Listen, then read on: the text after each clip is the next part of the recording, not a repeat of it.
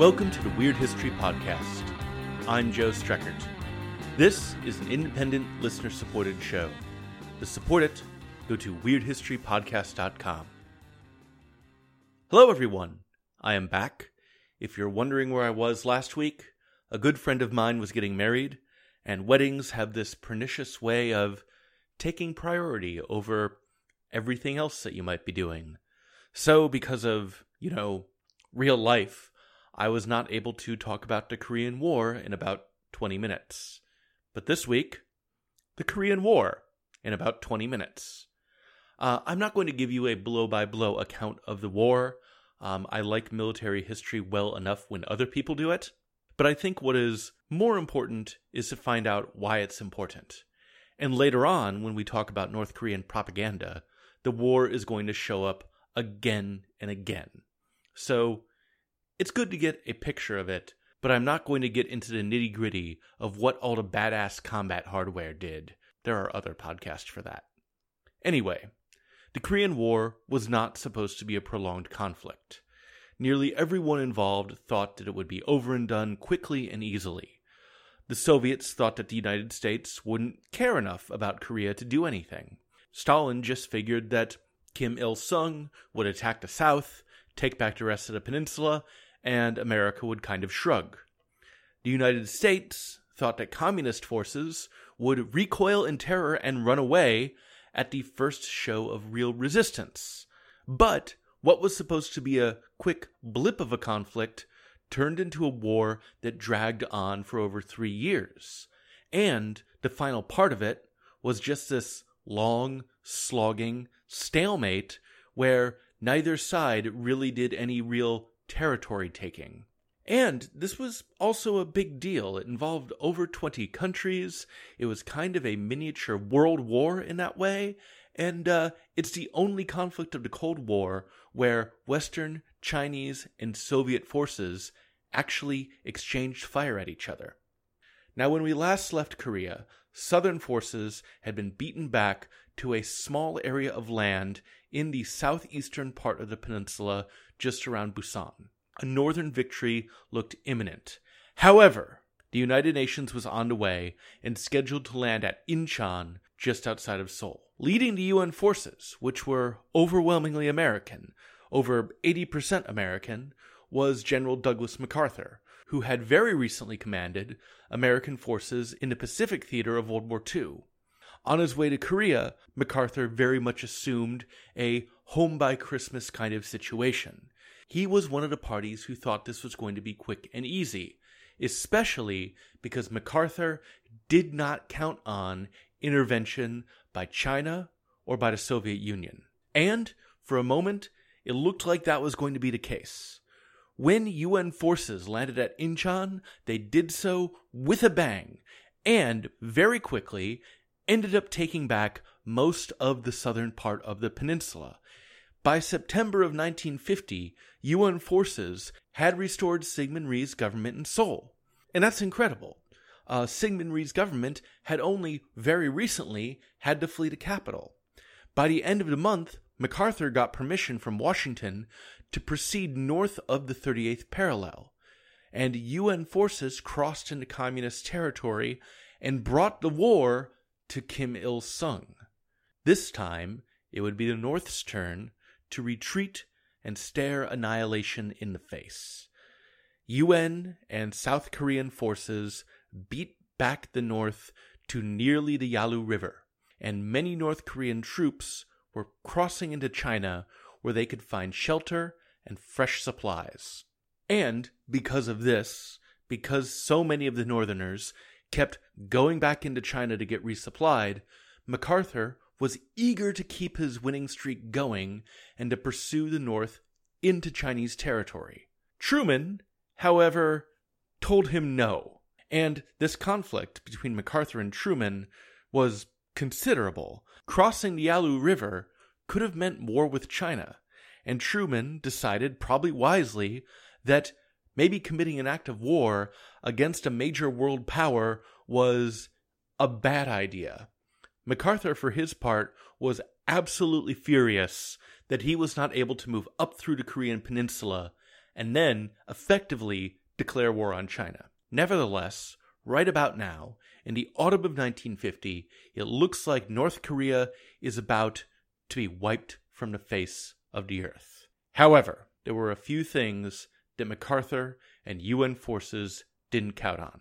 The first was that George Kennan had a lot of really intelligent things to say about the communist mind and how, the Soviet Union would act, but it was not universally applicable to all communist powers. And his whole contention that communist forces would immediately recoil like a scared turtle at any show of force didn't turn out to be totally accurate, because there was far more intervention by China and by the Soviet Union than anyone planned for.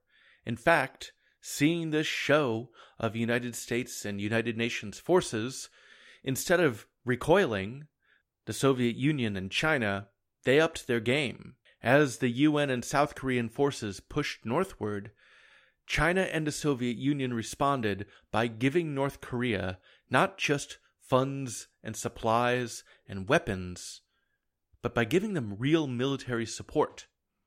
By the end of 1950, China was actively sending ground troops across the Yalu River to reinforce the north.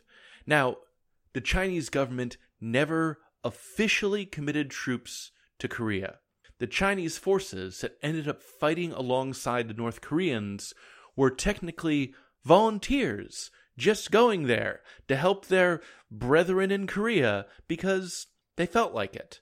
And this fiction was a fig leaf to avoid any kind of international incident or escalation between the United States and China. So we have plenty of Chinese ground forces that joined the fight, and in early 1951, the Soviet Union sent in air power, though not ground forces, into Chinese-controlled airspace. So, suddenly, you had American and Soviet combat forces on opposite sides of a shooting war only a little over 5 years after the end of World War II, where they had recently been allies. Both American and Soviet sources kept quiet about Soviet logistical support and about Soviet air support in the Korean War. Both the United States and the Soviet Union had a vested interest in not making this look like America and the USSR were suddenly shooting at each other. The Soviet-controlled state press and the American press kept this very, very quiet. Making this look like the beginning of World War III was not in anyone's best interest. This intervention by China and by the Soviet Union made a difference. In the early half of 1951, Northern forces pushed southward once again and took back most of what had been North Korean territory. Around this time, early 1951, there was a first attempt at a ceasefire. That fell apart. And in the face of this pushback from North Korean, Chinese, and Soviet forces, General Douglas MacArthur advocated for the U.S. to crack out the nukes in the Korean War. And then Truman relieved him of his command. There were a lot of reasons for this firing. It wasn't just because MacArthur was kind of a gung-ho, blood-and-guts crazy person who wanted to use nukes, but the general and the president disagreed on matters like military spending, and who even got to use nuclear weapons. MacArthur believed that, hey, they were part of his arsenal, he was a general, and if he wanted to order a nuclear strike, he could.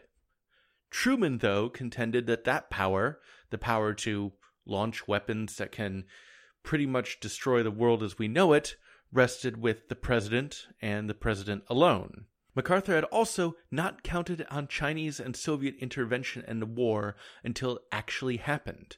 And when it did indeed make a difference, his home-by-Christmas strategy totally fell apart. And Truman was furious at MacArthur's failure in the face of unexpected Chinese and Soviet intervention. That and Truman and MacArthur just hated each other as people. In October of 1950, they met on Wake Island to discuss the war, and MacArthur declined to salute the president or eat lunch with him. Truman was also personally offended by MacArthur's hat, which he apparently said looked like it hadn't been washed in about 20 years. Years later, Time magazine would quote Truman as saying the following, quote, "I fired him because he wouldn't respect the authority of the president. I didn't fire him because he was a dumb son of a bitch, although he was. But that's not against the law for generals. If it was, half to 3/4 of them would be in jail." Unquote. By the way, apparently Truman had something of a temper. He kept an anger journal. He wrote about, all the terrible things that he thought about people and wanted to do to them, and then put his journal in a drawer. Yeah. Anyway, by 1951, the Korean War had settled into a long stalemate, and the front lines ossified into a border that would become the modern demilitarized zone. After 1951, again, there's no real taking or retaking of territory.